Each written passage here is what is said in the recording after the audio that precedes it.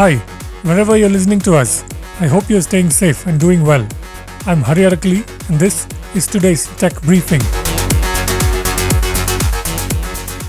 Rajesh Gopinathan, CEO and MD of Tata Consultancy Services, said on Friday the company continues to see strong deal prospects ahead amid a global economic slowdown as customers continue to invest in technology. TCS, India's biggest IT services company, reported fiscal first quarter revenue of $6.78 billion, a 10.2% increase from the same period last year, led by strong sales to customers in the retail sector and in America, the company's biggest market. Revenue was higher by 15.5% in constant currency, TCS told the stock markets after Mumbai trading on Friday. Profits for the 3 months ended June 30th were at 9,519 crore rupees versus 9,031 crore rupees, a 5% increase. Overall, TCS's numbers were marginally below street expectations, according to some brokerage estimates cited in an Economic Times report over the weekend.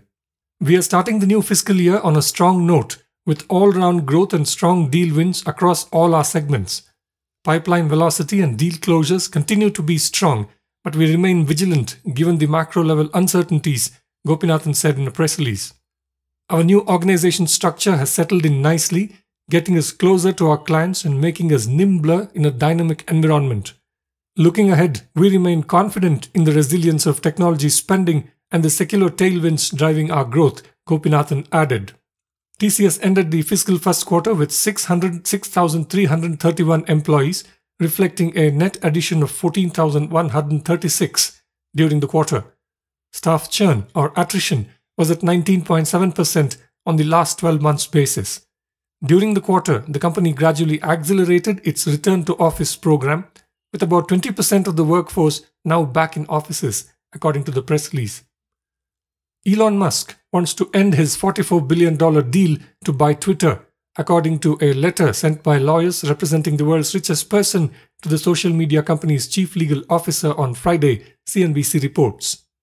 Twitter has not complied with its contractual obligations with respect to providing the data and information necessary to make an independent assessment of the prevalence of fake or spam accounts on Twitter's platform, Musk's lawyers wrote in the letter that was also filed with the US capital markets regulator, Securities and Exchange Commission.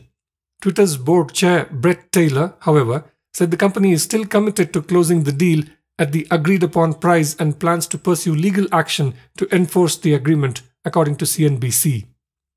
String Bio, a biotech company in Bengaluru that is developing useful proteins for greenhouse gases such as methane, has signed a strategic development agreement with Woodside Energy Technologies, a wholly owned subsidiary of Woodside Energy Group, a large Australian oil and gas company, according to a press release. We believe String Bio's technology could eventually be used to recycle methane at Woodside facilities. It could also be deployed at third-party sites with available biomethane such as landfill facilities and farms, Meg O'Neill, CEO of Woodside, said in the release. Woodside is also investing an undisclosed amount in String Bio as part of the Biotech Ventures Series B equity fundraise. New and existing investors, including Ankur Capital, Dare Ventures, Red Start, Zenfold Ventures, and others, have joined the first close of $20 million of the funding round.